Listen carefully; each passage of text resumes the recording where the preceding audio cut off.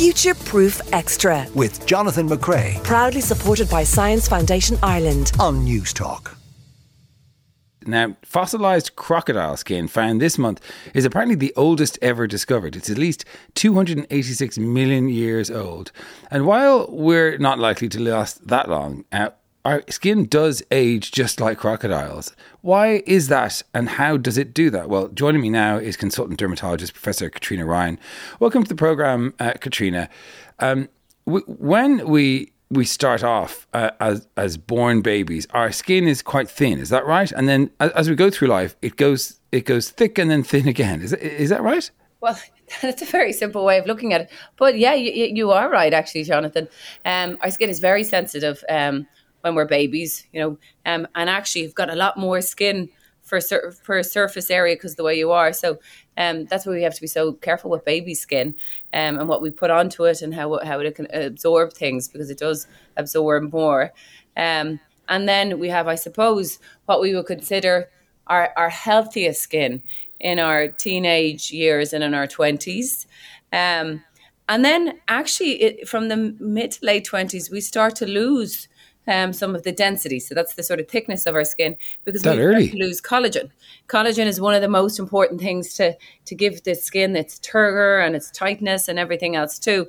So it's about a rate of about 1% a year from your sort of mid to late 20s. And then for women, there's a precipitous drop once they hit perimenopause. So you lose about 30% of the collagen content of your skin. Actually, not just of your skin, of other places too, pelvic floor and places too. But during the 5 years of perimenopause, so that's 30% of the collagen content of your skin in that 5 years. And after that, you're losing it at 2% a year. So that's why we start to see the wrinkles and the sagging faces, all of these things that, devastate women and men as they get, well, not all of us, but devastate people as they get older. People say like their face sort of fell overnight as they went through menopause. And I suppose that's what really drives the huge cosmeceutical business and all of the cosmetic procedures people are doing, because it does change with time. The other things that change actually, and this goes for every cell, our cells start to function less well as we get older. That we look frail and decrepit and whatnot. But why is that? And it's because the genetics of our skin and the way things are made slows down and functions poorly.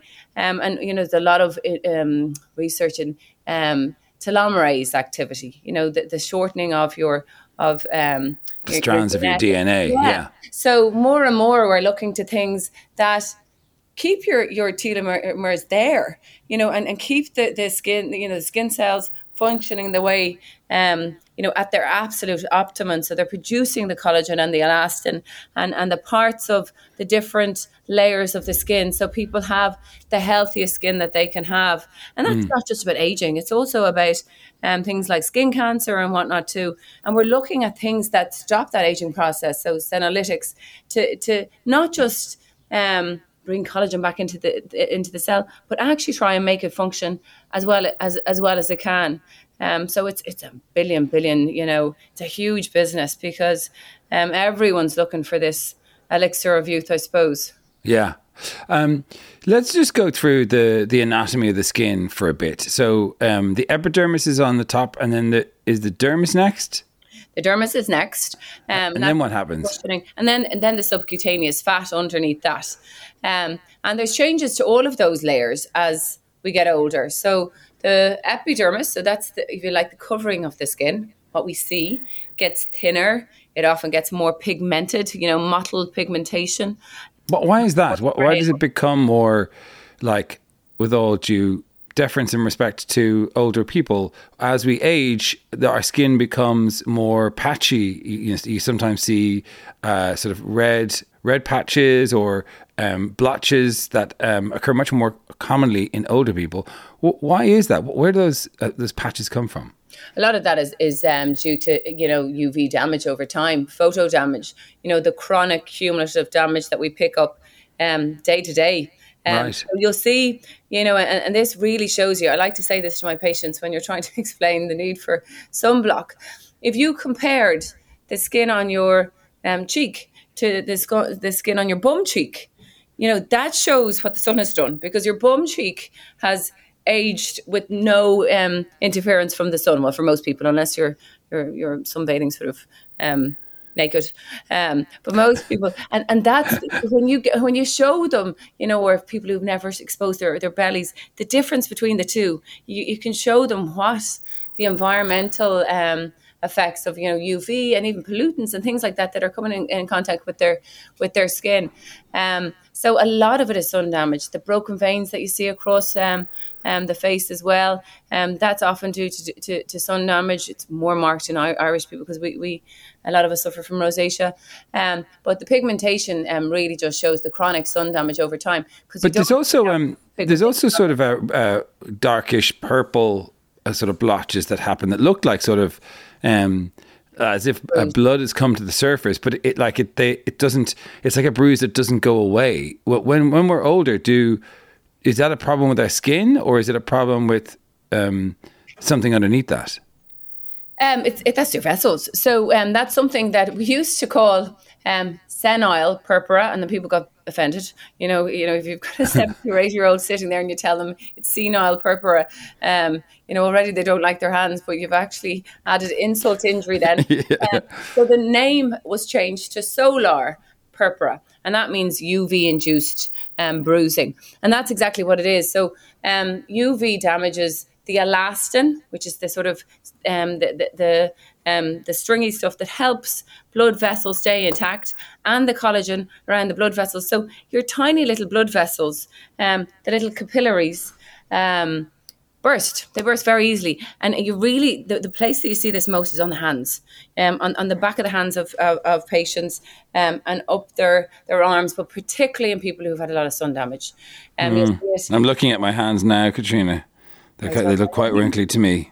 Well, the people who could often be quite bad are, golfers, people who've been out, a lot of outdoor workers, farmers. Lots of exposure to the sun. Yeah. As we get older as well, the skin seems to be easier to pinch.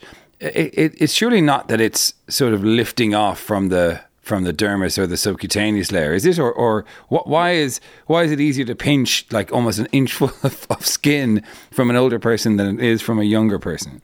The main reason for that is the elasticity is gone. So that's the decrease in collagen. So You don't have that tightness of the skin anymore. You can just pick it up, and that's the folds that the loose folds that people are trying to get rid of when they say come to us in our clinic, and they're trying to do anti-aging things. The other thing is that you lose your subcutaneous fat. So we were talking about the layers of the skin. Epidermis is the top, dermis is next, and then subcutaneous fat. So as people get older, they also lose that cushioning or the subcutaneous fat below it. So there's thinner skin through all the layers. So why does that happen? Why do we lose the fat underneath our skin? It's sort of selective. In certain places you lose it more than others. Right. Certainly in the face we have what we call atrophy or shrinking of certain fat pads on the face, and fat pads fall down as well in different areas.